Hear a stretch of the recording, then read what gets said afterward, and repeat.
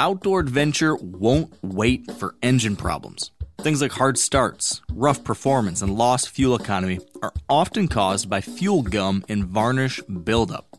Seafoam can help your engine run better and last longer. You simply pour a can into your gas tank.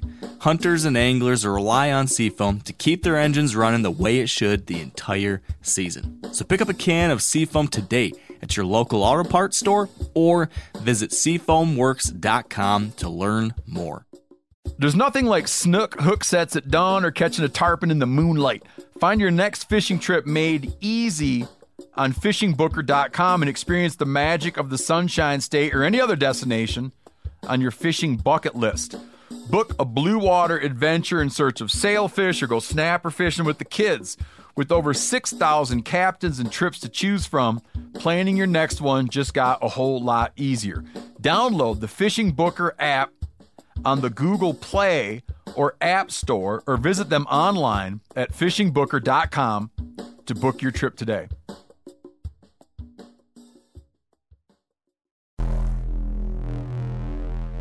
Welcome to the Wired to Hunt podcast, your home for deer hunting news, stories, and strategies. And now, your host, Mark Kenyon. Welcome to the Wired to Hunt podcast. I'm your host, Mark Kenyon. This is episode number 197. And today on the show, Dan and I are doing a deep dive into our own 2017 deer hunting seasons to discuss the mistakes we made, the lessons we learned, and the areas we're hoping to improve on in 2018.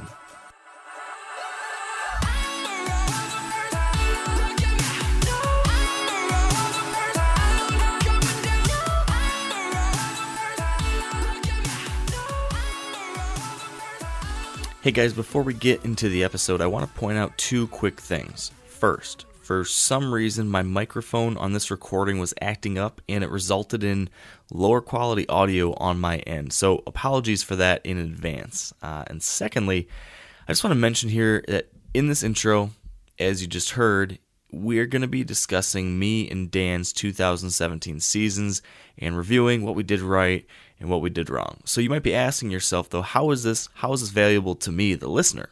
Well, I think at the surface level, you can learn something here from the specific examples we bring up, such as the unique hunting decisions or situations or challenges that we encountered throughout the season that we're going to talk about here over the next hour or so. So you can learn something from those actual hunting elements. But just as important, I think, you can learn something about the process we went through here, the actual act of reflecting on the past hunting season, our goals, our expectations, our steps towards those goals, our failings towards those goals. And I think and I hope that by listening to us discuss these things and then thinking about how you could try this yourself, you can actually learn a little bit about how to better review your own season. And maybe you'll pick up some good ideas. Maybe you'll notice some things that you don't want to do. Either way, I'd encourage you to listen to this conversation through that lens of your own season and then try doing some reflection like this on your own in the coming days. I hope that you're going to find that to be a valuable exercise. And so with all that said, enough of me, let's get right into it. All right, folks, welcome back to another episode of the Wired to Hunt podcast brought to you by Sitka Gear. And today it is just myself and Mr. Dan Johnson there over in Iowa. And today what I wanted us to do, Dan, if you're up for this, is I want to look back at 2017. You know, we are now in the first week or two of January 2018, and the hunting season is behind us. So I want to take a look at all the mistakes we made. I want to take a look at all the things that maybe we did well, the lessons we learned. I don't know if you do this like I do, but as I get towards the end of the season, I spend a lot of time looking back and thinking through and kind of reflecting on, you know, were there any themes that I kind of noticed from the season? Was there any big things I should have done differently? Or, I don't know. I just spent a lot of time thinking back on those things. Right. So I kind of want to do that on air, I suppose. Because especially for me this year, I felt like this was I've said it before, but this was a very challenging season. This was a frustrating season. So I want to make sure that I'm learning from this.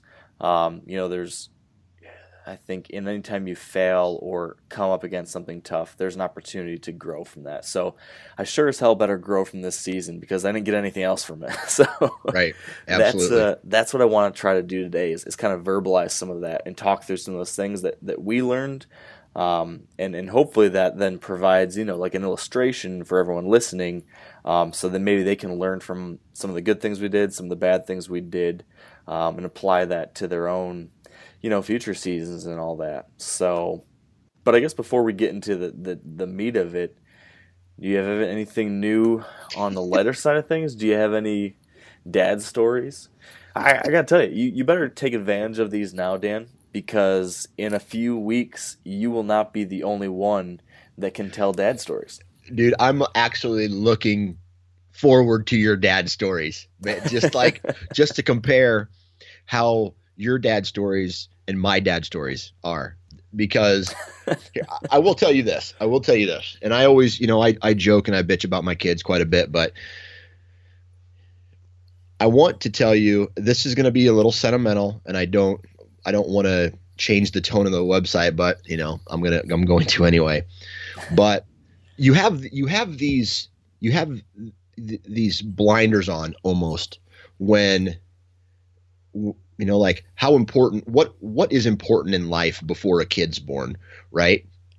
And I've always thought of what this other deer hunter told me. He's a hardcore deer hunter, and he told me this. And it was when I was when my wife was pregnant with my daughter, my firstborn. So at this time I didn't have any kids. And he says to me, two things are going to happen. Like perspective in life is going to change. Like what's important is going to change. And you will not realize how much your parents loved you until the day that you have your kid. Yeah. And the day that my daughter was born, and it happened really fast. They pulled her out of my wife. They set her on my wife's chest, and she looked at me with these wide open eyes, and she smiled. I swear to God, she smiled. And, babies can't smile at that. That's what it looked like, right? And I had this overwhelming feeling come over me that at that moment in my life, all of my priorities changed. All of, like what I thought was important in life changed. How much I thought people loved me and how much I love people changed. And it just was like this tectonic shift in life. And, as much as I like today, my son is in the other room. Which one? Mac. He got Mac kicked Johnson, out. Ladies and gentlemen. Yep, he got kicked out of daycare today for hitting and pushing. So I had to leave work, and that's why we're recording this podcast right now with him in the other room.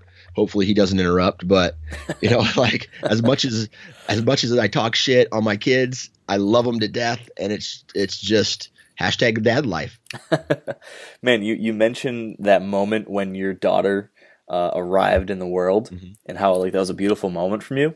I just had my quote unquote diaper party kind of deal this past weekend. So, a bunch of your buddies get together and you do something, and then they bring a bunch of diapers, kind of get you set up a little bit. So we spent the day ice fishing and rabbit hunting and shooting longbows and guns and stuff like that.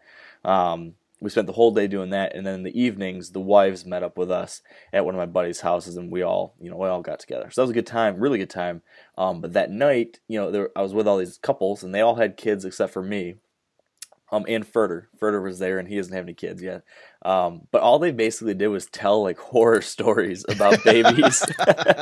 And one of the things they kept saying is that when it comes out right away, they were saying it is not the most beautiful thing. They were saying it's pretty disgusting. It doesn't look like the cute little Gerber baby you see in commercials, and that it's covered in white stuff and cone-headed. And I mean, I don't know if my little dude is going to be smiling at me. I got a feeling he's going to come out looking like I don't know, something out of the movie Alien. Yeah. Tell you what, my daughter, she came out And I was that dad who I got, my wife had one leg on my arm, and I was leaning into her when she started to push. My daughter was born. It was a very beautiful thing, without going into too much detail, right? We all know where babies come from, but it was beautiful. Like, I watched it and it was just like, oh my God, it's a birth. Now, I was in the same exact position when my 98th percentile head measurement son came out, and that was a completely different experience where I don't know if you've ever seen the movie where Jim Carrey is inside of a rhinoceros and the fan breaks and he has to come out the back end of this fake rhinoceros. No, that is what it was. I mean, it was like just like the Predator met like, just like something coming out of the ground. Like I was just like, it was gross. But that's life, right? It's not all beautiful. No, my wife is convinced that I'm going to pass out during that portion of the event if I see that. Dude, your adrenaline's pumping. Oh man, I think I'm going to stay topside. I think that's my game plan. If you can gut a deer without passing out, then you can witness a birth. All right, well, I can do that. So I can't believe I just compared the two things. But don't let your wife hear that. No, she doesn't listen to this podcast anyway. No, definitely not. Yeah, man, it's coming up just a few more weeks. I'm pumped for you, man. A few more weeks and it's happening. And it's kind of an interesting lens that I've been looking through this whole review of the past year through, because I'm looking back at this and this is my last year and my last hunting season and my last adventure season pre-baby. So I'm kind of looking at everything in this weird place. Like, I know things are going to change. I don't know exactly how they're going to change. I know there's going to be all these crazy things happening. I don't really know how I'll handle those or how they're going to impact all the other things I've got going on in my life. I know they're going to change how much I care about those other things, but I don't know what that actually looks like and feels like in real life. So I'm in this weird in-between point right now that I'm just like, I'm just ready. I guess I'm just ready to get going with this, because the in-between stage, the unknown is killing me, and I'm just ready to dive in and figure things out and start moving forward on a whole lot of things. But baby is definitely a big part of that. So, man, it's going to be an interesting year. That is for certain. It's going to be a very different year. So absolutely, man. And it's going to be it might be interesting for people that have kids, but we're going to lose like the other 45% of our audience that doesn't have kids. They're going to be so sick of us talking about babies. Dude, it's just, that's part of life, right? I mean, it is. Don't get me wrong. I mean, this podcast has a great ton of a great amount of really, really good content. And if you think that we talk about our kids too much, just wait till Mark has his kid, man. We're going to talk about him a whole lot more. and as I start to get my kids deeper involved into hunting, taking them out and actually getting them to experience, because my daughter's going to be that age this upcoming season. We're going to be talking about kids more. I can't talk about what I don't know. I know my family, and that's what I talk about. Yeah, man. And I think I think people, hopefully, that will be something that people can follow along with, and I think everyone will be going through different stages of, like, we all go through different phases in our lives, right? And there are listeners probably that are ahead of us, and there are listeners that are behind us, and there are listeners that are maybe right on the same part of the timeline as we are, that can kind of follow along from their own perspective. And so either you'll get to learn something about what to expect, you'll be able to relate to someone who's dealing something with that you're dealing with right now, or maybe you can look back on something you used to have to deal with and either laugh at us or enjoy it.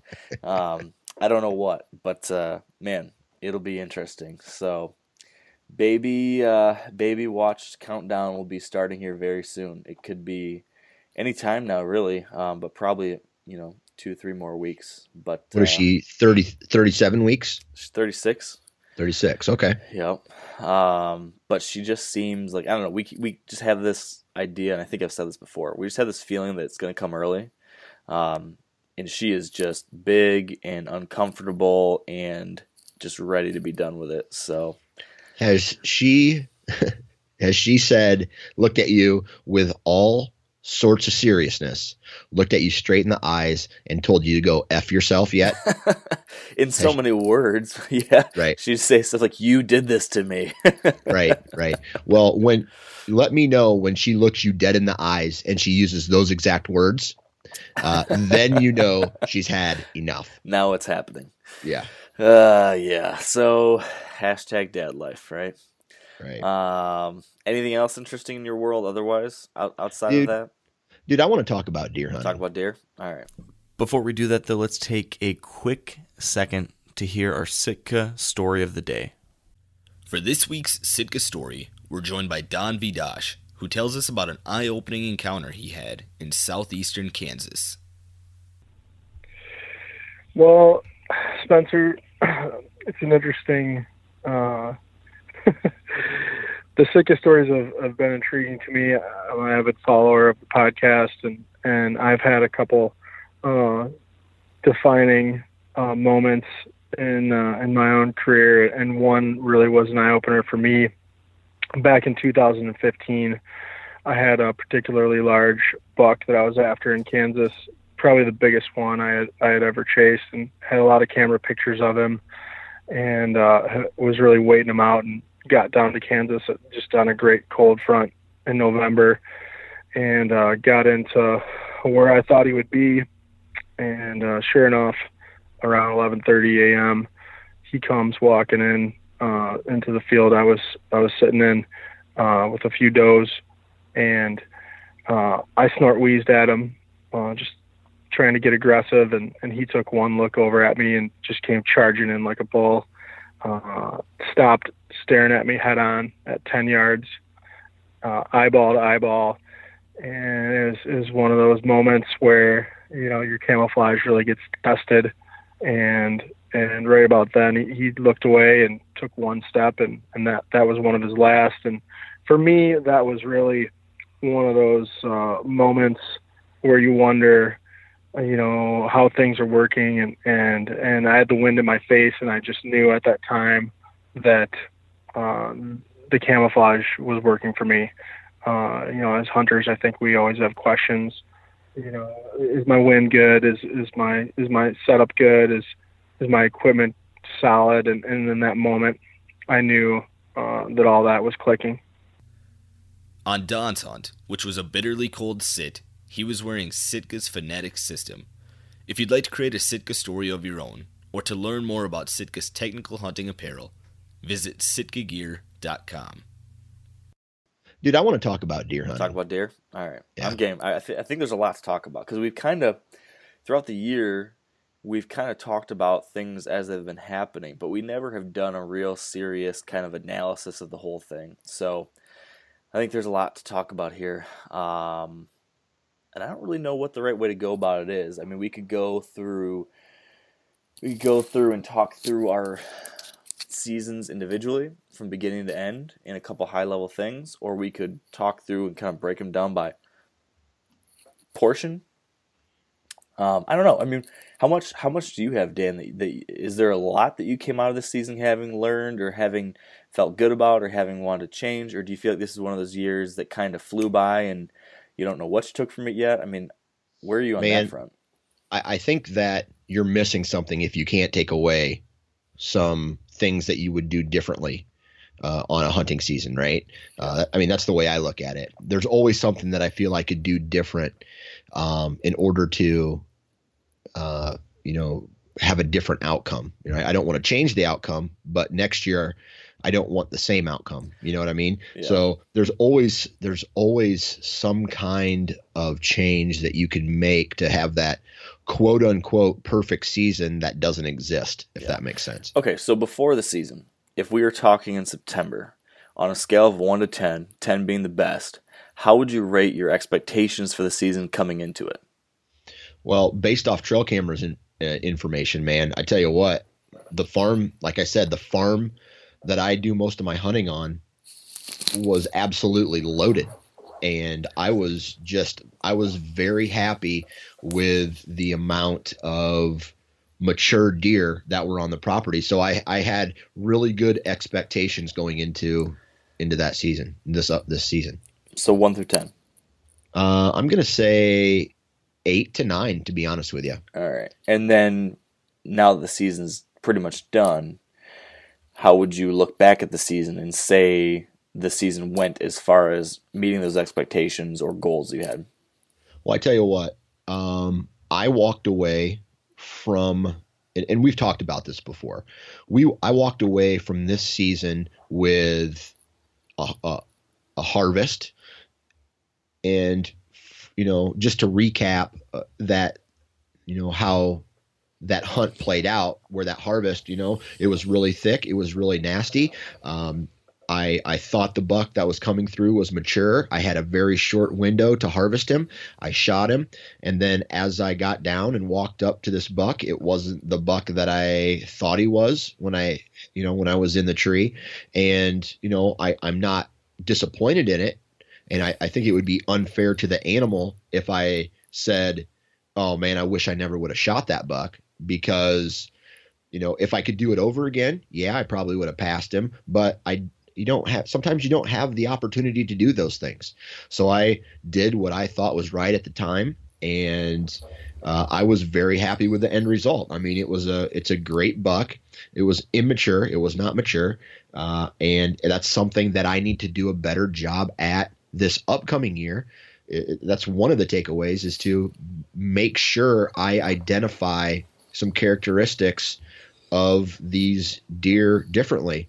And I think I got into this little moment there where I was like, blackout kill mode, instead of saying, I'm okay with eating my tag, because there's that fine line, right? So do you think it was, and it sounds like, I think that's what you just said, but are you saying that you think you need to get better at learning to identify the characteristics of a mature deer so you are more accurate in your aging? Or is it more so getting your head right in the moment so that you actually pay attention to the things versus blackout kill mode? I think it's the latter of the two. Yeah. Because although I say I had a very short period of time, what keeps you, or what makes you better, is to be able to make those decisions in shorter time periods. And instead of taking that extra half second, 2 seconds to observe, I went into that kill mode. Right. So I think that next year, if the same type of scenario presents itself, instead of, turning that switch on saying kill, not kill, I'll probably leave it at not kill as opposed to kill. And unless it's overwhelming, you know what I mean? Yeah. Yeah. I got a friend who has dealt with a challenge similar to that, but he has it the opposite side, where he goes into it and he's become so picky and so focused on that. Well, I don't know if it's, he has the same issue where he will him and haw over a buck for such a long period of time that then he doesn't get himself in the right mindset to make a good kill. So he's had a couple examples where he's been hemming and hawing and thinking and going back and forth on a buck too many times, and then ends up not getting a great shot or rushing the shot or something along those lines. So one of the more recent things I remember him saying to me about this was that, kind of like you just said, he now believes that either it's an instant yes, or if it's not an instant yes, then it's a no. I'm not going to shoot something that I don't instantly know, obviously this is a mature buck I want to shoot. If it's one of those maybes, I shouldn't even sit in him and haw about it. It's a no then. Right. And I'll tell you what, I think and this is going to tie into, I think, your season and putting all your eggs in one basket for a particular buck. I did that for several years, chasing one particular buck, and I ate my tag several years out of the last 10, going for one particular buck, and 2, a higher age class, a very high standard age class.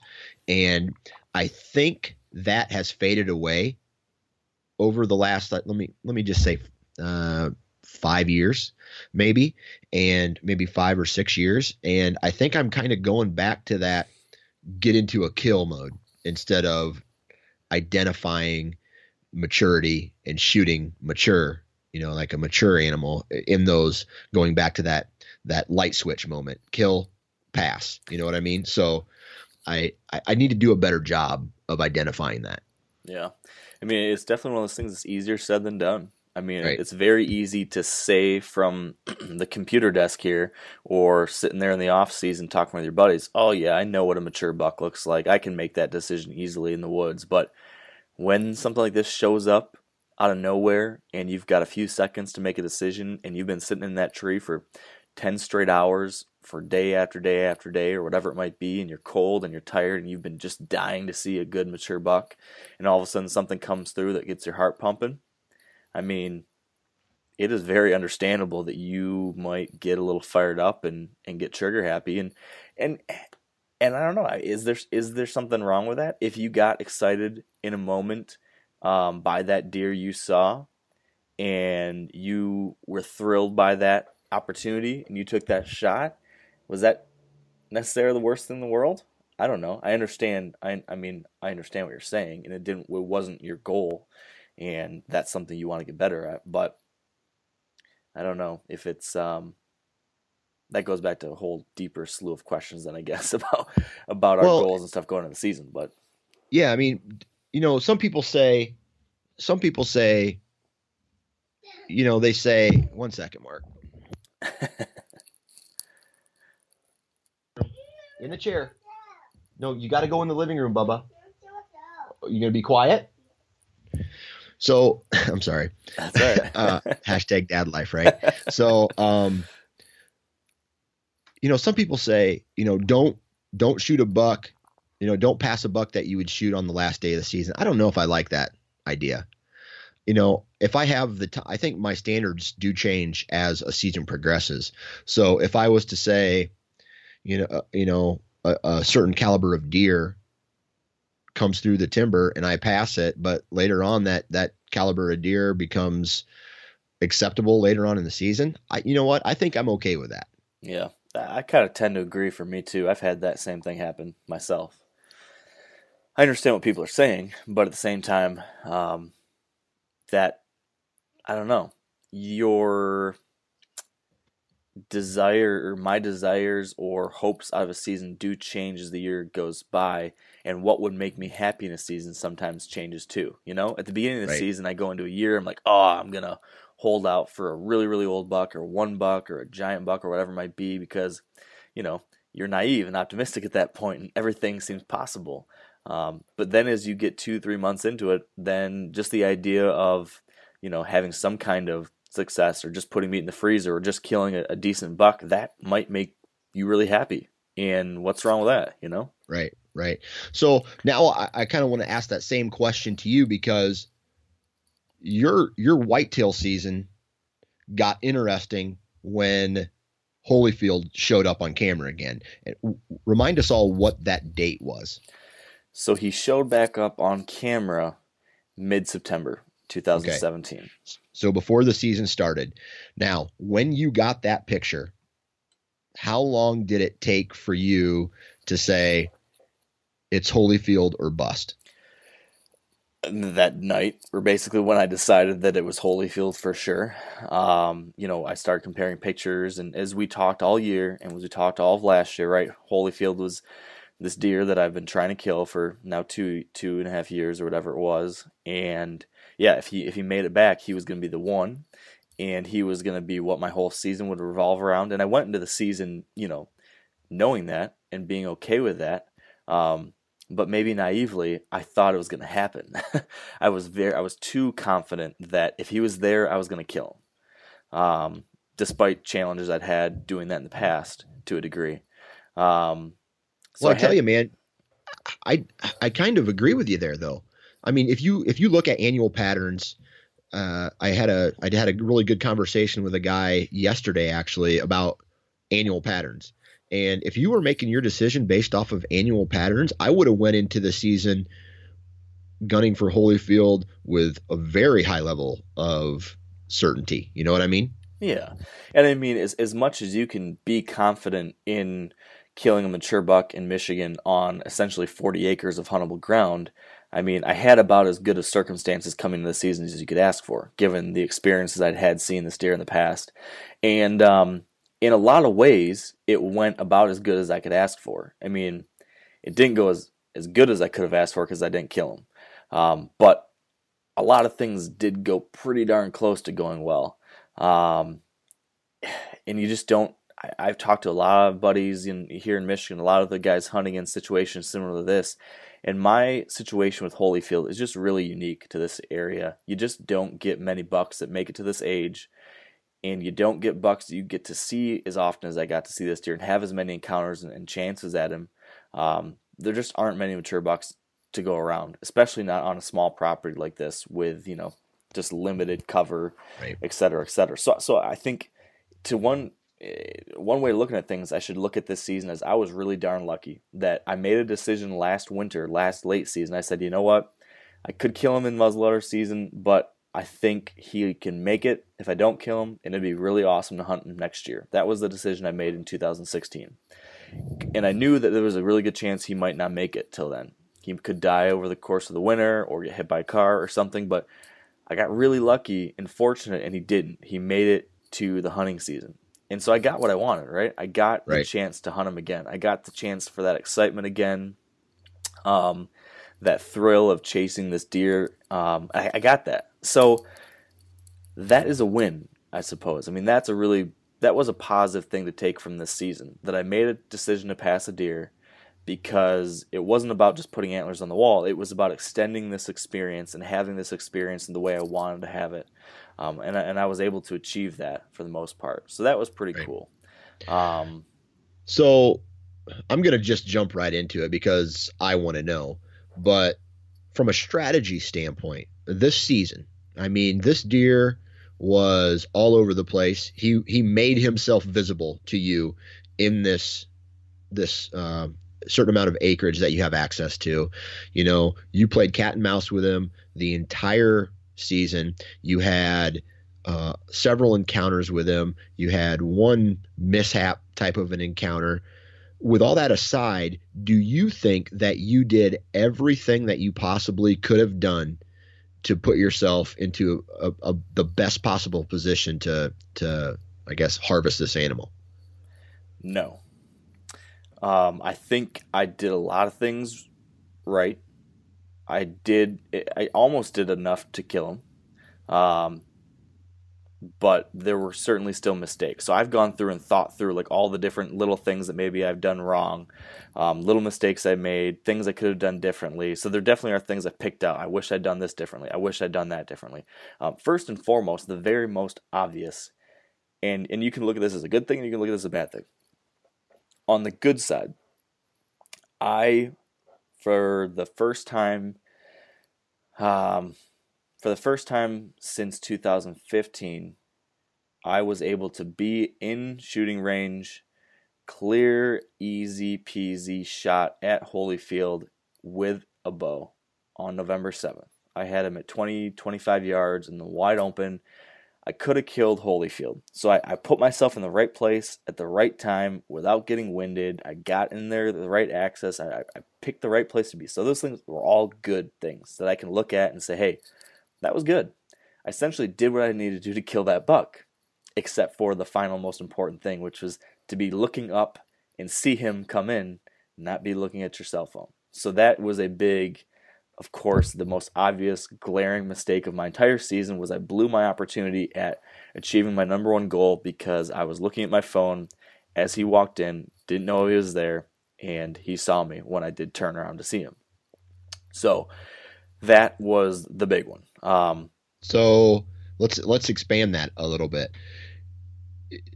Did that affect you so much that it's going to change your behavior in the tree stand moving forward? A little bit, yes, it did. But I'm not gonna lie to you and say I'm never gonna look at my phone again. That's just impossible, probably. At least for me personally, I don't have that kind of focus. But I've definitely since then I've gotten better at it. I've spent much less time on the phone, and when I do look at the phone, I'm much more paranoid now. So I look at the phone for like 2 seconds, look up, 2 seconds, look up. So I've definitely gotten better at and more aware of that. And definitely, I think this will be a great kind of learning moment for me for the future when it comes to all-day sits, because one of the good things I did this year is I hunted a lot of all-day sits. I think I put in like 14 or 15 days where I hunted the entire day.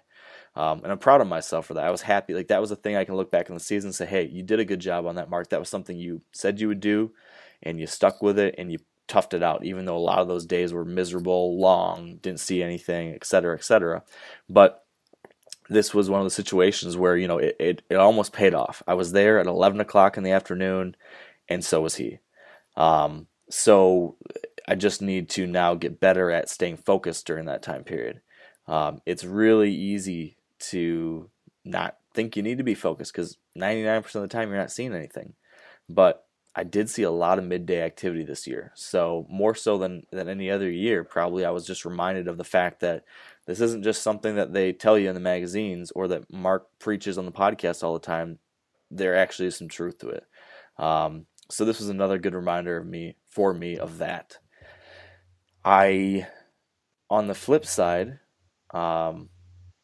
I think that there were a handful of other small things. Well, let's take a step back here, Dan, because I am looking at this through a lens that you are not looking through it yet, and Right. that the listeners aren't looking through it yet, and that is this thing.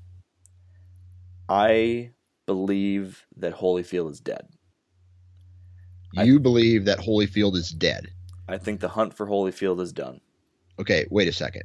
Yeah, we haven't. I've not said this publicly yet, but I think it's done. Okay, so the last time I thought I talked with you is that the gun season was over and you had trail camera pictures of him. It wasn't a trail camera picture of him. It was a sighting. It was a sighting. My wife had seen him in a field from the road. She does a wonderful job of being an extra set of scouting eyes for me in the evenings when I'm not around. She'll check this area out every once in a while because it's close to home. And she told me she saw him the evening of December 1st. I was in Ohio that night. Okay. And that was the day after gun season. So at that point, I was really excited. He made it through gun season. I thought that there were very good chances then that the worst of the threats to him being killed by someone else were done. So when I got back from Ohio, I waited a couple days for this cold front that was supposed to hit, and once that cold front hit, I started hunting. But from that point on, I did not get another sighting of him. I did not get a trail camera picture of him. I think I mentioned this on a past episode, but I didn't get a trail. I've not had a picture of him since October. So even though I was seeing him in November, the last time I personally saw him was November 14th. And then, like I said, no pictures all through that time period. Then my wife got a sighting of him on December 1st. So now I believe he made it through the gun season. But again, no pictures, no sightings or pictures through December. And then around Christmas, give or take, sometime around that, I don't remember exactly when it was, I heard a rumor of a neighbor having killed a big buck. And so I've been trying to confirm this. I've been texting some other people in the area, and this guy, basically from a friend of a friend, said that a guy from a neighboring property killed a big buck over here. I don't know anything more, really. I don't know where this was. I don't know what this person would call a big buck, but it would kind of make sense if this guy killed him with a muzzleloader. If we saw him December 1st, and let me take a step back. My wife also heard a really loud muzzleloader shot on December 2nd, the day after she saw this buck, after she saw Holyfield out in the wide open field. The next day, she heard a really loud gunshot, and that doesn't happen that often. So it was somewhere nearby, right after she had seen Holyfield moving in daylight. Right. So between those two things, and then finding out that the neighbor supposedly killed a big buck, and this neighbor hunts a property. The interesting thing about this situation, if anyone was going to kill Holyfield, I would not have thought it would have been this gentleman, because this guy just owns field edge. He owns no cover. He just has a big field. I don't even know if any of the trees are on his property at all. So, and I've only ever seen this guy go out hunt like 2 or 3 times in the last like 6 or 7 years I've been hunting this property. Like he's never out there. I don't think he's a very serious hunter at all. I don't know him personally. I don't know the details, so this is just assumptions I'm making. But based on observation from a distance, and when I've been out there a couple times, have seen this person or someone out there, this was not where I thought Holyfield's threat was. Especially since this year, other than like back in the back of the property, Holyfield was not moving out in the open fields too much, especially not by the roads. But long story short, this person supposedly killed a big deer that coincided closely with when we stopped getting sightings of him and when a gunshot was heard in the area. And I don't know. I have no pictures of him, no sightings of him, and just like that gut feeling that tells me he's probably gone. Now, right. I could be completely wrong because, like I said, I mean, I saw him a bunch in November, but didn't get a single trail camera picture of him, despite that. So he certainly has the ability to avoid my cameras. And on the other hand, in October, I didn't see him at all, but I did get trail camera pictures of him. He definitely changed his behavior a lot this season. In the past 2 years, he was much more visible. He was much more on camera. He was much more active. This year, he became like old bucks do, and he became much more of a hermit. He didn't move at all, except for, or at least I didn't see him moving during daylight at all, except for a 14-day window from Halloween to November 14th. That was the only daylight sightings I got. I think I had 10 sightings or 11 sightings or something like that in that window, and that was it the whole season. I didn't see him way off in the distance like I've seen him in the past. So he could be alive and he could be holed up in some little cranny or some swamp or somewhere else where he can just get by and not have any pressure from humans. And this neighbor maybe just shot some other buck that I didn't know about. But just the fact that I had only seen Holyfield. Holyfield was the only big buck I was getting on trail camera. He was the only big buck I was seeing. I mean, there was no other buck that I would qualify as big that I even got pictures of the whole season. So I just am thinking, if this guy is saying he killed a big buck, I don't know what other big buck it could be because there haven't been any others. But at the same time, 10 days ago or whatever, I saw a random giant on this property that I'd never seen before, and he just showed up. So that's not to say that there couldn't be some random other deer in the area that just never came onto the property I can hunt, but this guy killed. I talked to another neighbor today about this very issue, talking about what I think maybe what happened.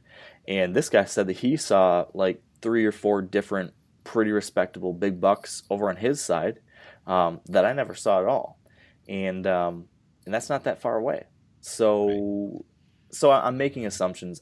Maybe I'm being too negative on this. I have not gotten confirmation. I've stopped by this person's house trying to ask him if he'll share with me a picture or chat with me about what happened, just because I'm curious to get confirmation on this, and he hasn't been home, so I'm hoping to get some kind of confirmation soon. Just hasn't happened yet. But so I'm looking through all of these things related to Holyfield and the decisions I made, the good things and the bad things. I'm looking at them through the lens of it being done, right? Which I thought was worth pointing out. So I'm going to reflect back on the buck I was chasing, Shipwreck, right? You know that story. Yep. But at the end of every season, I would make the assumption that I was never going to see him again until I got confirmation that he didn't show up on trail cameras, or I didn't see him from the tree stand. I mean, but I didn't allow that buck necessarily to dictate what I was going to do if I didn't have confirmation that he was alive or not. So you don't know whether or not he's dead. You have a gut feeling thinking he's dead. How are you going to approach this upcoming season? Are you assuming? I know you're assuming he's dead, but are you going to let it dictate what you're doing from here on out for, let's say, maybe upcoming season with no verification? So first and foremost, I am going to try to get confirmation, at least from this guy, to try to figure out what buck he did shoot. So at least I can have that question answered. I'm going to try to talk to this person, figure that out at least. But otherwise, I think that, yes, I'm going to go into the season assuming he's dead. Unless I see him or get a picture of him, even if this guy says, oh, no, I didn't shoot a big buck, or here's the picture and it's some other deer, even if that's the case, I'm still going to go into the season assuming he's dead, hoping for the best, but assuming he's probably gone. But I will be taking the things I learned from this past season, applying them to next year, and still going to be using those things that I've picked up from Holyfield to the next deer, to the next opportunity. Right. So there's no shortage of things. I definitely learned a lot from this deer. This deer and this hunt over the past 2, even 3 years, if you count the first year when I was passing him, man, a wealth of information. It pushed me to try to understand things to a level of detail that I never have before. And I can look at so many little things that I did this year, both good and bad, that I think just thinking through these things is making me a better hunter. So let me do this. I went through and tried to look at all the hunts that I made throughout the season on this property, and I'm able to pick out all these little tiny things now that I think I could have done better. That in the past there would have been like dozens of things I did wrong probably, but every year I've been paying a little more attention to detail, fixing up 2 out of 4 issues this year, and then 1 more out of the 4 issues the next year.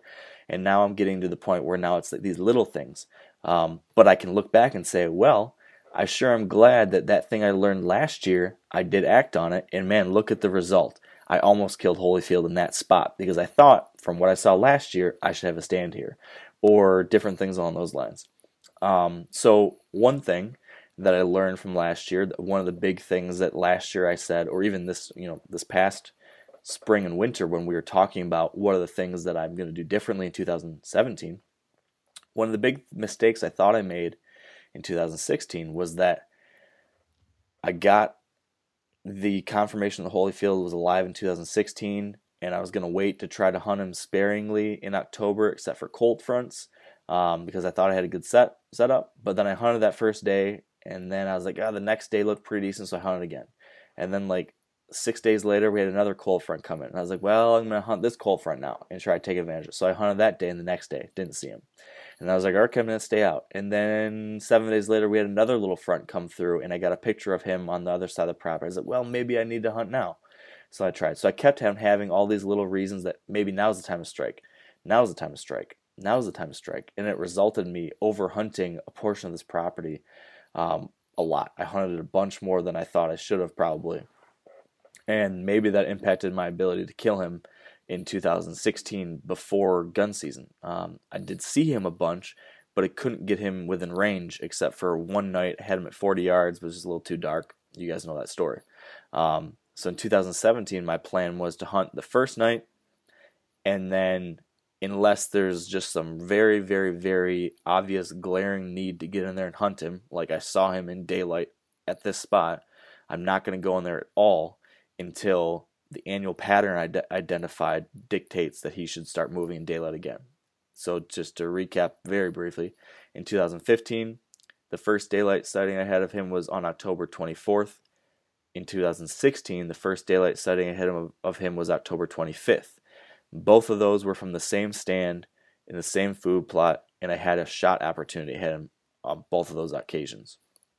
So my thought process was, in 2017, I'm not going to hunt him until October 24th or 25th, assuming conditions are right. And that's what I did. So I'm proud of myself in the fact that I stayed out. I maintained patience. I didn't go into this property at all, except for the opening night, for 3 weeks. So I think that was probably a good thing, because he wasn't moving in daylight. I wasn't getting daylight trial camera pictures of him anywhere. No long-distance scouting observations. So I stayed out. I was good. Now, here's a mistake I made. October 24th comes along. This is the pre-prescribed date when I'm supposed to start hunting him. I've been looking forward to this date all season. I was like, all right, this is when he should start moving. I got to get out there. I was so excited for weeks. I was looking forward to this, saying, all right, that's the day, that's the day, that's the day. And then I saw this cold front coming up that was going to coincide with that. I thought, all right, this is going to be it. I'm going to kill him. October 24th shows up. The cold front was hitting, but not what I wanted.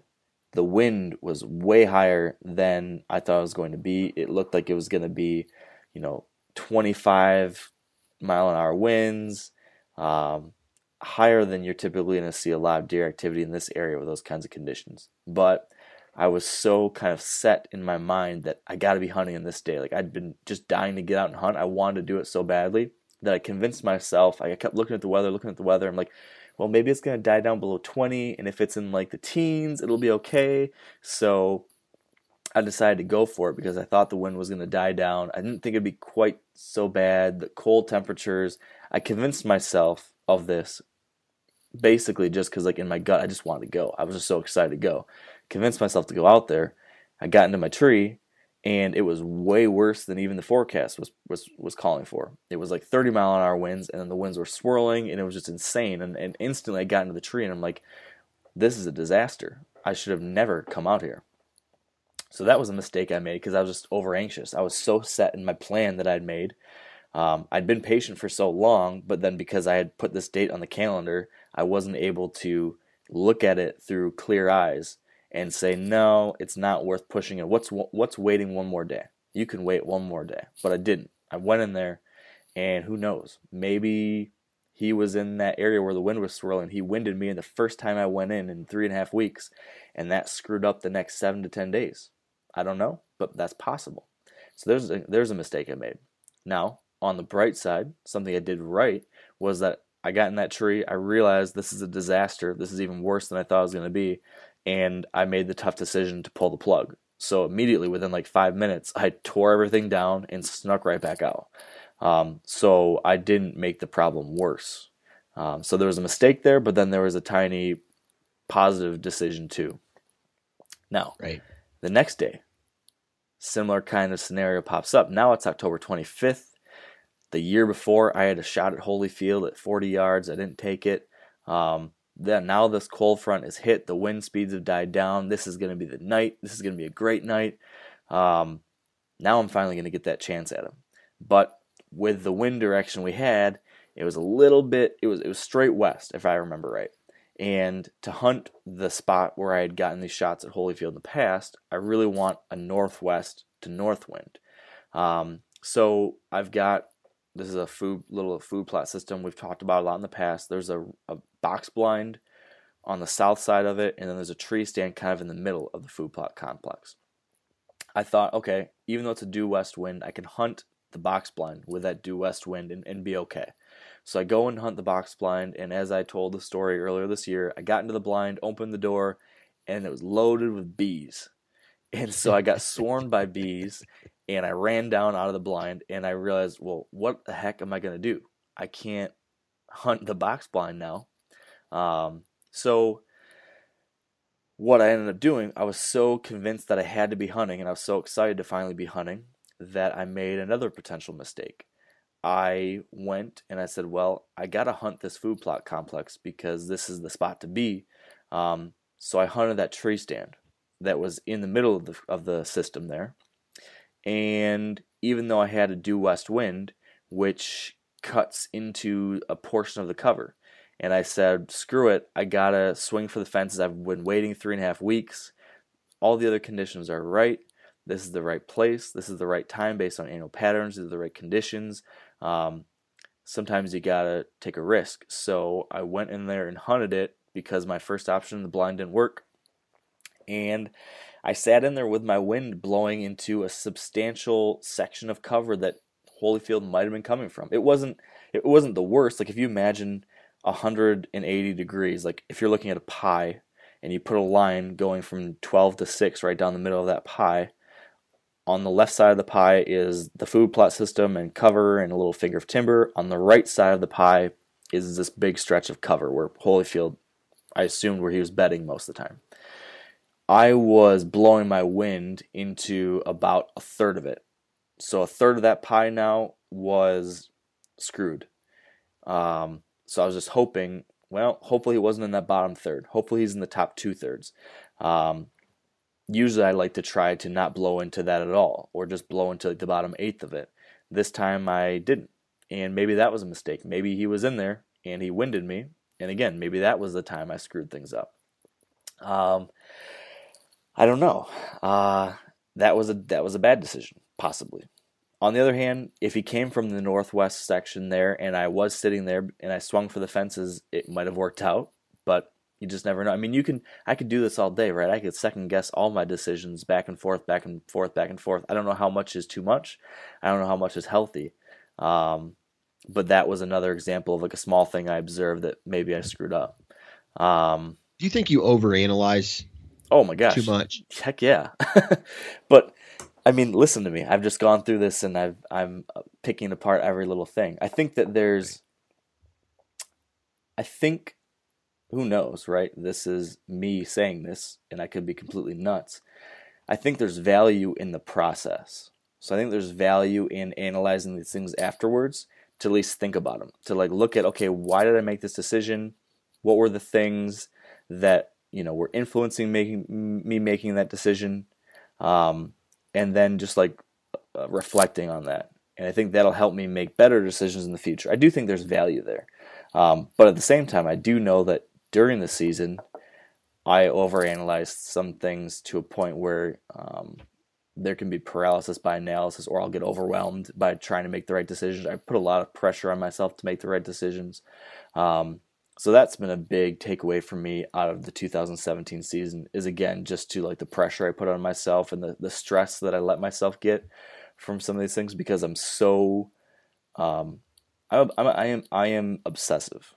Like I am admittedly obsessive when it comes to goals and achievements and tasks. Like I get really, really serious about things.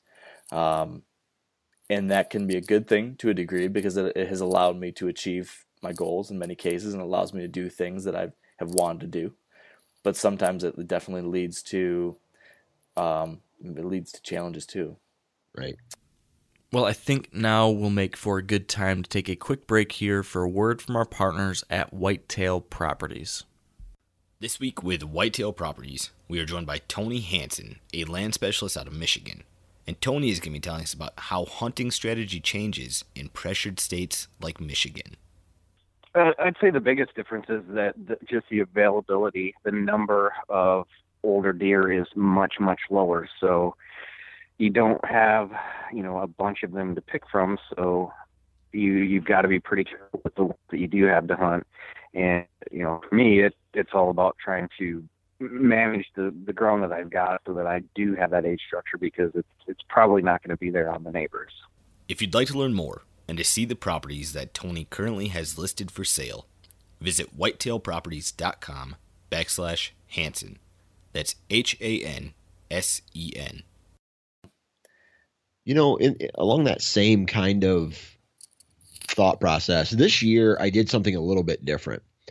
And yeah, I looked at maps when I was at home or, before the hunt, but I didn't make a decision on what stand I was going to hunt until I pulled onto the farm, because I felt like I was doing the same thing that you were, and that was overanalyzing and having some kind of, you're wasting time at that point. You're not functioning at your most efficient.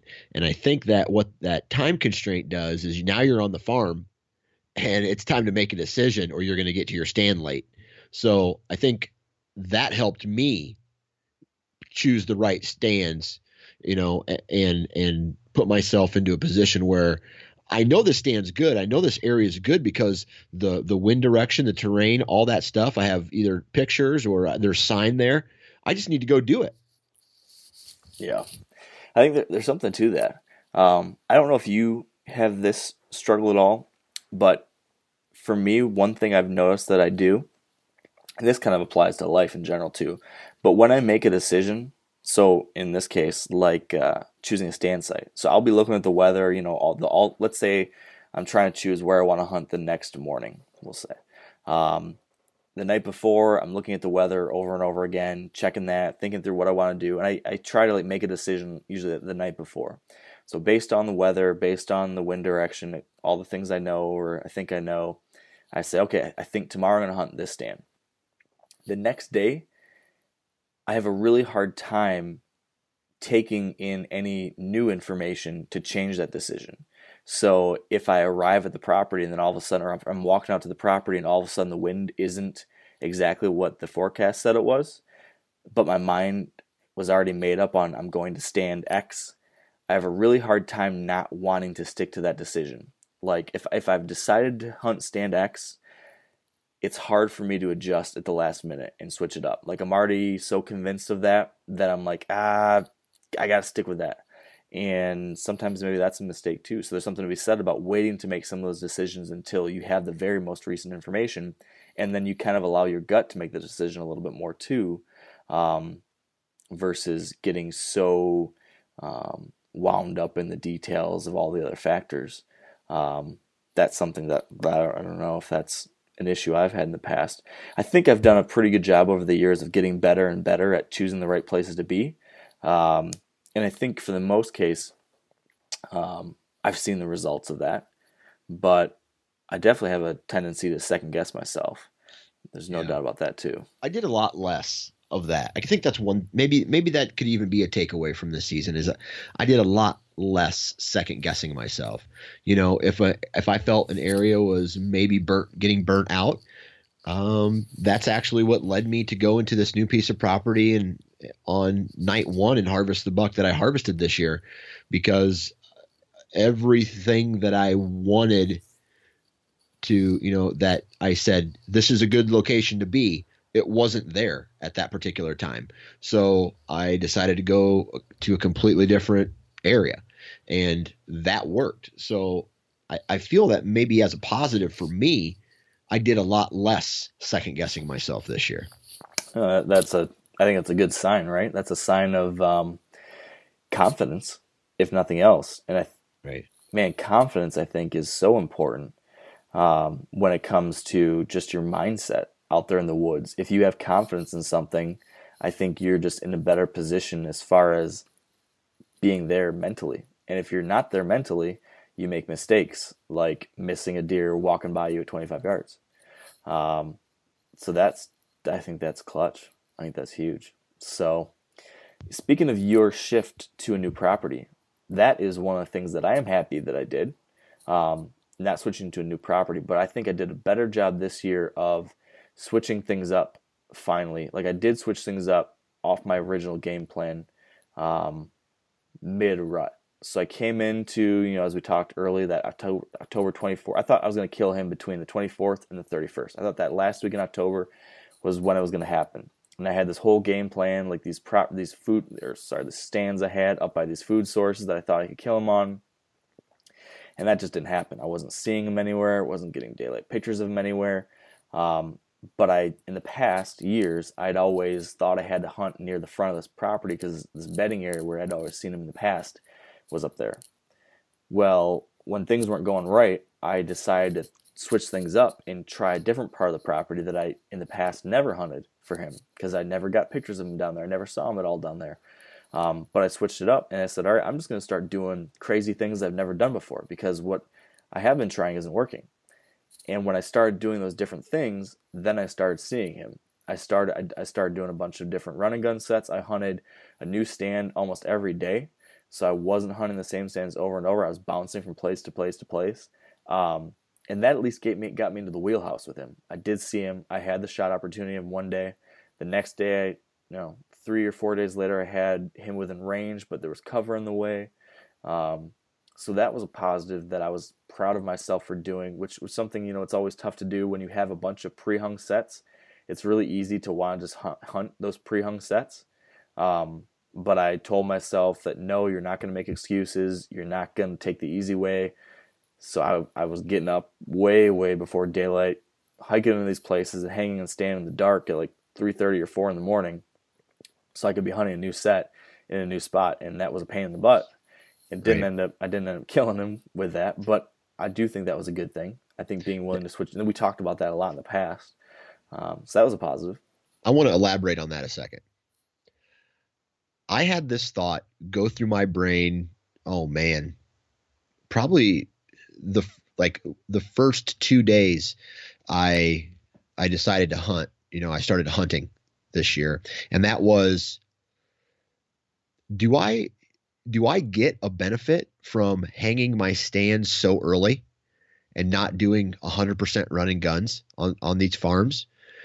I think there's a small benefit, but I had this thought where I said, are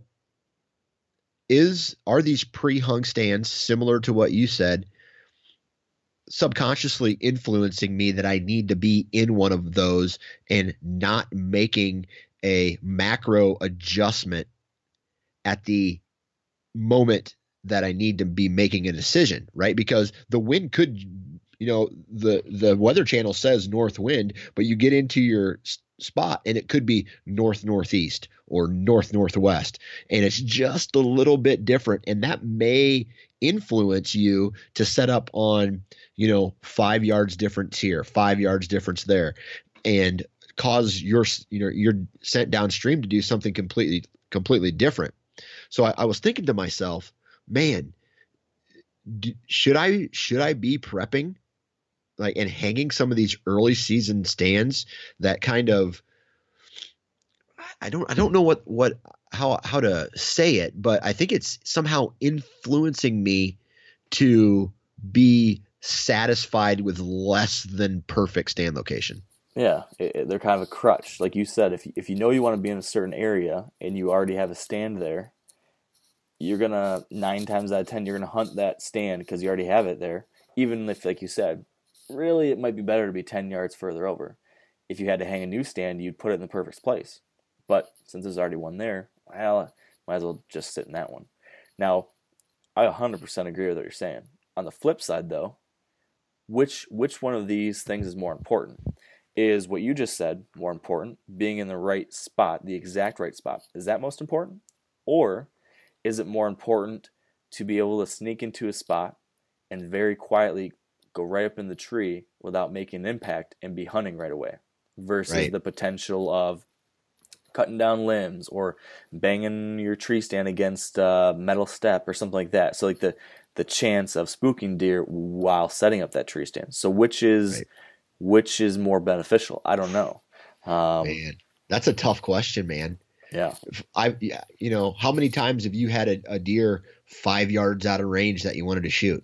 You know what I mean? Just like it plays, it can, it's one of those things where it can really screw up your thought process if you make a decision and that decision's wrong, as opposed to making a decision and then that decision's right, Yeah. I think we've mentioned like that fooled by randomness concept. Yeah. Where something happens once and then you take that to be like an indicator of a rule, sort of. So if this one thing happened this one time, you think, okay, that's the way things are. But it could have just been a random thing that happened. And that's a risk of what we're doing right here, really, to a degree. And especially what I do when I hyper analyze things. Sometimes shit just happens. Yeah. Sometimes there's things that are just out of your control, or bad luck happens, or things don't go your way, and we can't control a whole heck of a lot when it comes to deer hunting. So I think one of the big lessons I can take from that this year is to forgive myself for that, like to be okay with that, to know that there's a lot of stuff I can't control. Mistakes are going to happen. You're not going to get it all right, and that's okay. Like I'm really hard on myself.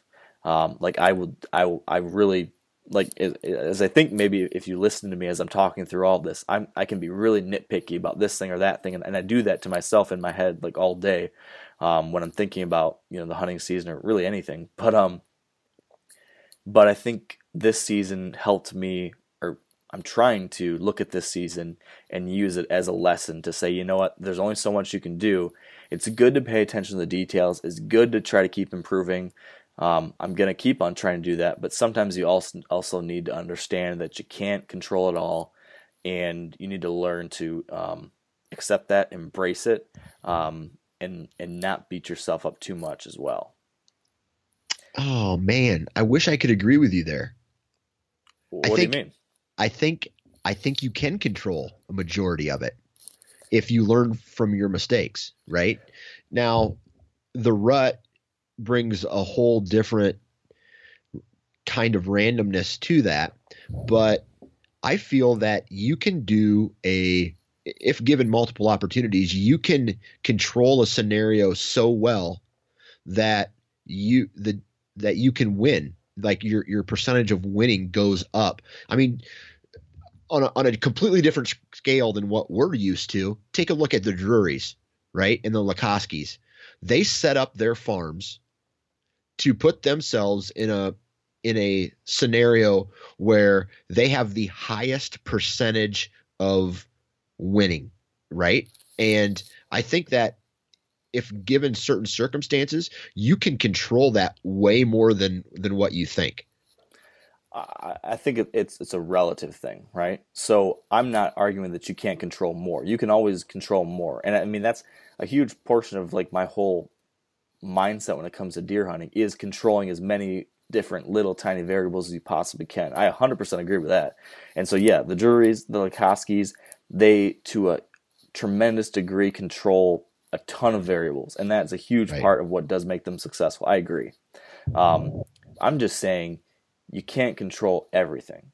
And Mark Drury still has things happen that he doesn't want to have happen. Yes, he kills lots of big deer, but there are still mistakes that get made, or there are still things that happen that piss him off and the hunt gets screwed up. A deer does the wrong thing, or a coyote runs in, or his blind falls over, or a step falls out of the tree. Like, things happen. So I'm simply saying, do as much as you possibly can. Push yourself more and more every single year to learn more, to improve more, to pay attention to the details. But when something does go wrong, and this is just for me, because this is something I just have a struggle with, I'm just saying, when something goes wrong, identify it, learn from it, but then don't beat yourself up. Like, don't hate yourself because that thing went wrong. For me, I need to be able to identify it, learn from it, and be okay moving forward from that, and not identify it, learn from it, and then be pissed at yourself because this thing went wrong, and you're such a shitty deer hunter because of it, Mark, and your season got ruined because of this, Mark, and you're never going to kill Holyfield, blah, blah, blah, blah, blah, blah. You shame yourself. Yes. So this has been my, this has been me just having to work on that portion of it. Yeah. Absolutely. Because, and we talk about this a lot too, but as much as killing a deer is what we strive to do, and we have our goals, and I think it's great to have goals, and it's great to work towards difficult things. And that's a big part of why I love deer hunting and hunting mature bucks. But we're also doing this because it's fun, right? We're trying to have a good time. Absolutely. We're trying to do all those things. And and every single year I say the same thing. So if you've been following the Wired to Hunt podcast, you realize that I'm maybe not doing a good job of learning this, because every year I have the same challenge, is that I need to continue to get better at like being happy in the moment and like not over stressing about these things. And so that's something that I think I'll probably just continue to be working on my whole life, because like maybe a good thing about me is that I take things really seriously and I work really, really hard and I want to achieve big things. But sometimes that can be a detriment too. So that's a constant balancing act that I'm trying to get better at every year. Right. And it just sucks because guys like me and you are in a position of trying to explain things, right, to people, the listener, right? When there's certain things that you just can't explain. Like, I don't know. I wish I could sit here and tell you that, I have these certain goals, and I have, that all these the listeners out there need to do this and need to do that. But at the end of the day, I think the most important thing is to just do what you want to do, and not worry about what others are thinking, not worry about, I don't know. I have this thing that kind of pisses me off about people who, and I'm a hypocrite at this point too, because I provide content, suggestions and strategy advice, but everybody has a different scenario, right? And so I can't take that much advice from a guy who hunts large pieces of highly managed property, or food plot advice, because it's just not relatable to me. And I think a lot of people try to put themselves into a scenario where they're chasing 7-year-old, Boone and Crockett deer when they're hunting public land in Michigan. You know what I mean? Yeah. Oh yeah. You got to be able to look at your reality and separate that from what else you're seeing there from other people, for sure. It's easy to fall into that trap though, you know? I mean, absolutely. And to your point, I preach it all the time. I preach this. I mean, we talk about this on the podcast all the time about how you need to look at your own set of circumstances, base your own goals and tactics based on those unique situations and circumstances. But I still find myself looking at people in other circumstances and being like, how come I can't do that? Like in Right. moments of weakness, I find myself like pissed off or jealous when I see someone else having some great success or something. I'm like, gosh, dang it. Like, I wish it was that, like, for me. How come I can't? Yeah. And you can't do that. You can't let that happen. But it is human Right. nature. It's definitely human nature. But I don't know. I feel like so much of what maybe this is one of the reasons why deer hunting to the degree that we take it seriously, why it's so compelling is that if you think about the things we're thinking about, it's an interesting reflection of a lot of just basic life challenges. In that, I think we're talking about some things here like setting expectations, dealing with adversity, paying attention to other people, comparing yourself to other people, learning from mistakes, getting back up off the ground when bad things happen. These are all these things that we are talking about in the context of deer hunting, but they're actually just bigger life lessons that could apply to everything from your job to school to relationships. And maybe this is like a way that idiots like you and me can learn stuff about life because of our obsession with deer hunting. And maybe that's part of why we love this thing and taking it as seriously as we do, because it's Right. There's other things going on here than just trying to fill the freezer. Of course, that's the core of what we're trying to do. But there's Right. bigger picture things to learn from these experiences too. Right. Absolutely, man. Absolutely. Can I tell you about another huge area of disappointment has been for me this year? Please don't say co-host. Please don't say co-host. Please don't say co-host. No. And this is another thing that we talk about a lot, but I think I've not done a good enough job with it. And that is with having different places to go. So a big mistake for me this year, and this kind of revolves all around what we were talking about earlier, is that I put all my eggs in the basket of Holyfield. So I was so focused on that I didn't take advantage of the other places I had to hunt. But then I also didn't have as many other good places to hunt as I should have too. So, for example, from October 1st through October 24th, I didn't want to hunt my best spot where Holyfield was because of the things we talked about already. But I also didn't want to leave the area because I wanted to be close enough that if I did get a daylight picture of Holyfield or something like that, I wanted to still be able to hunt him. So I didn't go to North Dakota like I was going to do. I didn't go to Ohio at all like I could have done. And because I didn't do a good job this year on trying to find new spots in the general area, I didn't have any other high quality local spots to hunt. So I kind of wasted 3 weeks of my hunting season. I went and I spent 3 or 4 days up north, which is fun, but it really wasn't, going to pan out as far as killing a mature buck. I had done some scouting on public land this summer, so I thought, I'm going to hunt a bunch of public land during that time period. But I didn't do a good enough job scouting that public. I should have scouted more. I should have found more spots on that public, because I hunted 3 times on public, but that didn't pan out at all. And I didn't spend, so either I should have scouted more, or I should have spent more time trying to hunt it during that 3-week period to be able to adjust and make something happen, but I didn't do that. I got permission on a spot this summer, and then I got lazy and busy, and I never followed up with him again, because he wanted me to come back and talk to him about details and some other stuff, and just because of how busy things were, and I thought, I'll just focus on these other things. I never went and tried to take advantage of that. That was another mistake. There's another piece of property I have locally that I had permission on in past years, but I fell out of touch with him, and because I fell out of touch with him, I felt bad about trying to call him up and say, oh, hey, I just want to hunt your property again. So then I never followed up with him again this year. I should have been dealing with this over the past couple of years, and instead now I don't have permission on this place anymore. So then again, on top of all those things, I should have been knocking on more doors this year locally to try to get more quality places. The point of all that being is that I put too much into this one property. I let other opportunities slip by. I didn't work hard enough to find more places locally, so I either lost out on places or didn't have other options when I should have been taking advantage of that time period. A 3-week time period, I could have been doing a bunch more hunting, but I didn't. I hunted some subpar places just to kind of pass the time till what I thought would be prime time. That was probably a mistake. I might have missed out on some opportunities. So I think coming into this next year, especially now that I'm going to be putting more time into Michigan probably in the past because I have this whole family thing going on that's going to maybe change my travel schedule a little bit.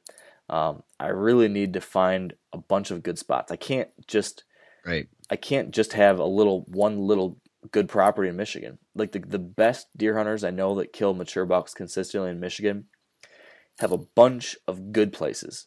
I have a couple decent. I've got one good spot and then a handful of decent or okay spots. And every year I'm like, oh well, that's okay. I need a bunch of good spots if I want to consistently kill mature bucks and not just get lucky every couple of years. If I want to be one of those people that's going to be doing that every year, I think I need to have a lot more places, because if you don't own a big place that you can control, if you're in a situation like I am where I'm hunting 20-acre little pieces and 40-acre little pieces and the 90-acre piece, and there's people everywhere, it's really hard to get it done year in and year out, counting on one little spot to produce over and over. Right. So this year, hopefully I can practice what I preach better than I have and do an even better job this year of finding some new places. And that applies in Ohio too. I think my Ohio spot is fizzling out. This year I got to find some new stuff there. I need to rethink a lot of these different things. I think I got a little comfortable over the past maybe 5 years.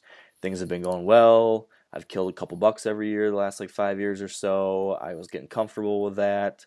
And I maybe let things slip. I didn't push things as far as maybe I should have, as far as finding new areas, keeping other options open. And I think that maybe bit me in the butt a little bit this year. So that's another opportunity area I think I've identified for 2018.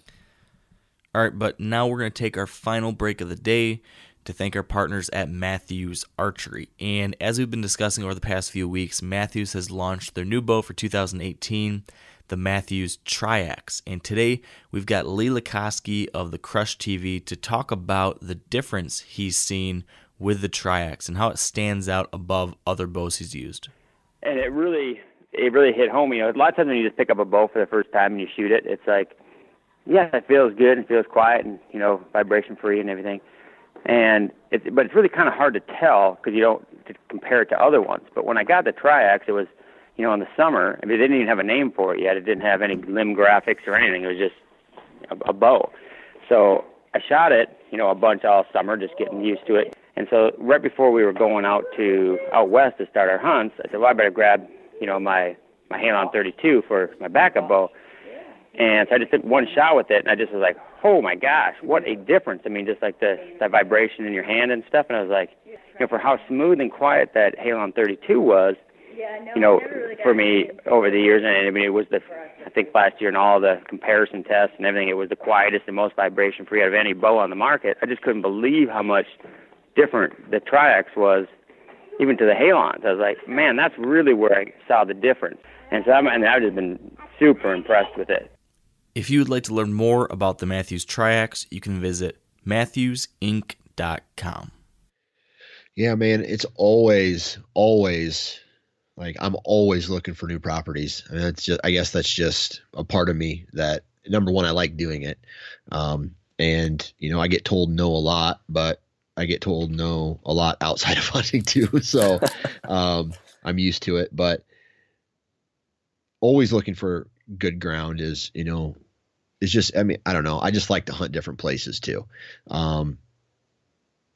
Another thing that I want to do kind of in regards to hunting new locations, and that is and I don't necessarily have a lot to say on it right now, but the first thing is I want to learn about crops and how they're influencing the deer movement before the crops come out, because I had a couple trail cameras on some crop field edges this year that showed a lot of promise, and I got to learn how to hunt those areas and when to hunt them, and just put a little bit more focus on them on the early season, because I think I may be, that makes me hop into some of my rut locations too early, if that makes sense. So before the crops come out, I really want to take a look at some of those areas, some of these places that once the crops come out, they go into the timber, but while the crops are in, they're living in buffer strips. They're living in these fields or these very small, thin little sections of timber that border or split up some of these big crop fields. And then I also want to learn what the deer are doing that third week of November, maybe leading up to maybe not even November, but that first week of December, where the rut is in kind of a trickling off mode, but the big bucks are still on their feet. I want to learn what the deer are doing and how to hunt during that, because I think I'm missing out on some of my farms when it comes to mature buck movement on those two periods of time. So I agree with you 100% when it comes to that, like that third week in November, that kind of time period. I feel like I have done the same thing. It's tough in Michigan because our gun season opens, and that whole third and fourth week of November kind of gets blown out by gun season. But I've always felt like I'm missing out on that opportunity in states like Iowa or Ohio, where they don't have that gun season. My challenge, though, has always been that time period I think can definitely be good, but it's also like I've been hunting for 3 weeks straight and my wife's about to kill me at that point. So I feel like I need to be taking some time away to spend time with family. And then you got Thanksgiving. And I always feel like I just have a hard time finding time to hunt at that point because of that. But man, if I can figure out how to better balance that and still get some hunting opportunity in some of these places, I 100% agree with you on figuring that time frame out too. But we need to wrap things up. I know you've got to get out of here, Dan. We've kind of rambled all over the place. I feel like we've been like going on this thing, that thing, all over the place. Maybe the moral of the story is that you and I both had a lot of things go well. We also learned a lot from our mistakes. And I got to believe everyone else out there has had similar situations, whether you killed a bunch of deer and achieved your goals or you didn't. There's always something to learn from it. So if you had to wrap it up, Dan, for you, like your top couple things that we've talked about here or otherwise, like your big couple takeaways from this season, what were those most important things that stand out above everything else? I guess number one would be continue to be fluid, continue to let the situation, like the weather or the wind direction or the temperature or the knowledge you have off trail cameras, let that dictate your, I guess, where your stand location is going to be, but then also use your gut to finalize that decision, if that makes sense. Mm-hmm. And then the other thing would be, I don't know, man, just to continue to be observant and keep your eyes open, and if there is failure, to embrace it, because you don't get better if you're perfect all the time. That's the truth right there. I agree with that for sure. And I think that parries in well to then my big takeaways.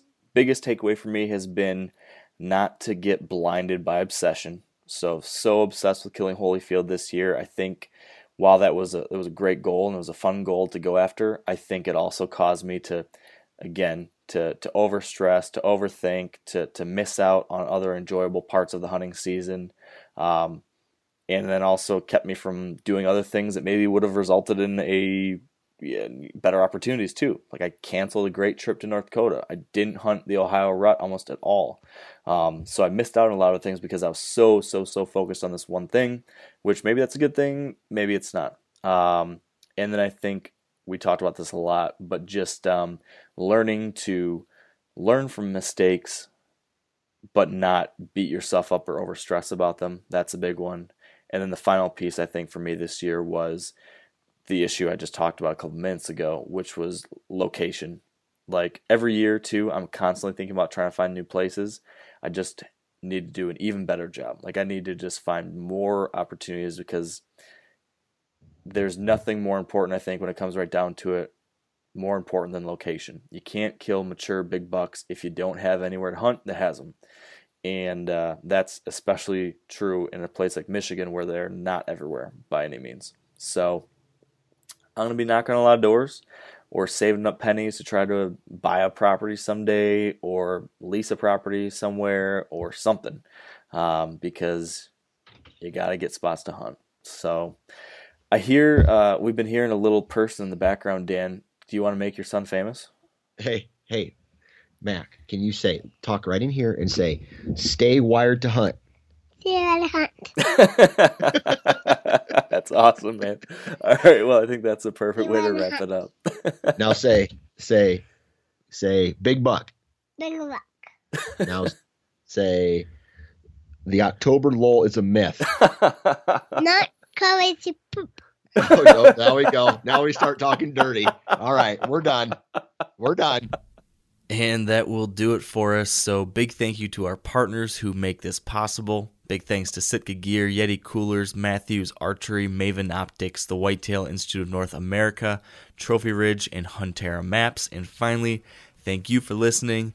Thanks for being with us. I hope that you had an amazing 2017 season, and hopefully one that you've been able to learn from, and that you can take those lessons forward into the next one. So until next time, thanks again, and stay wired to hunt.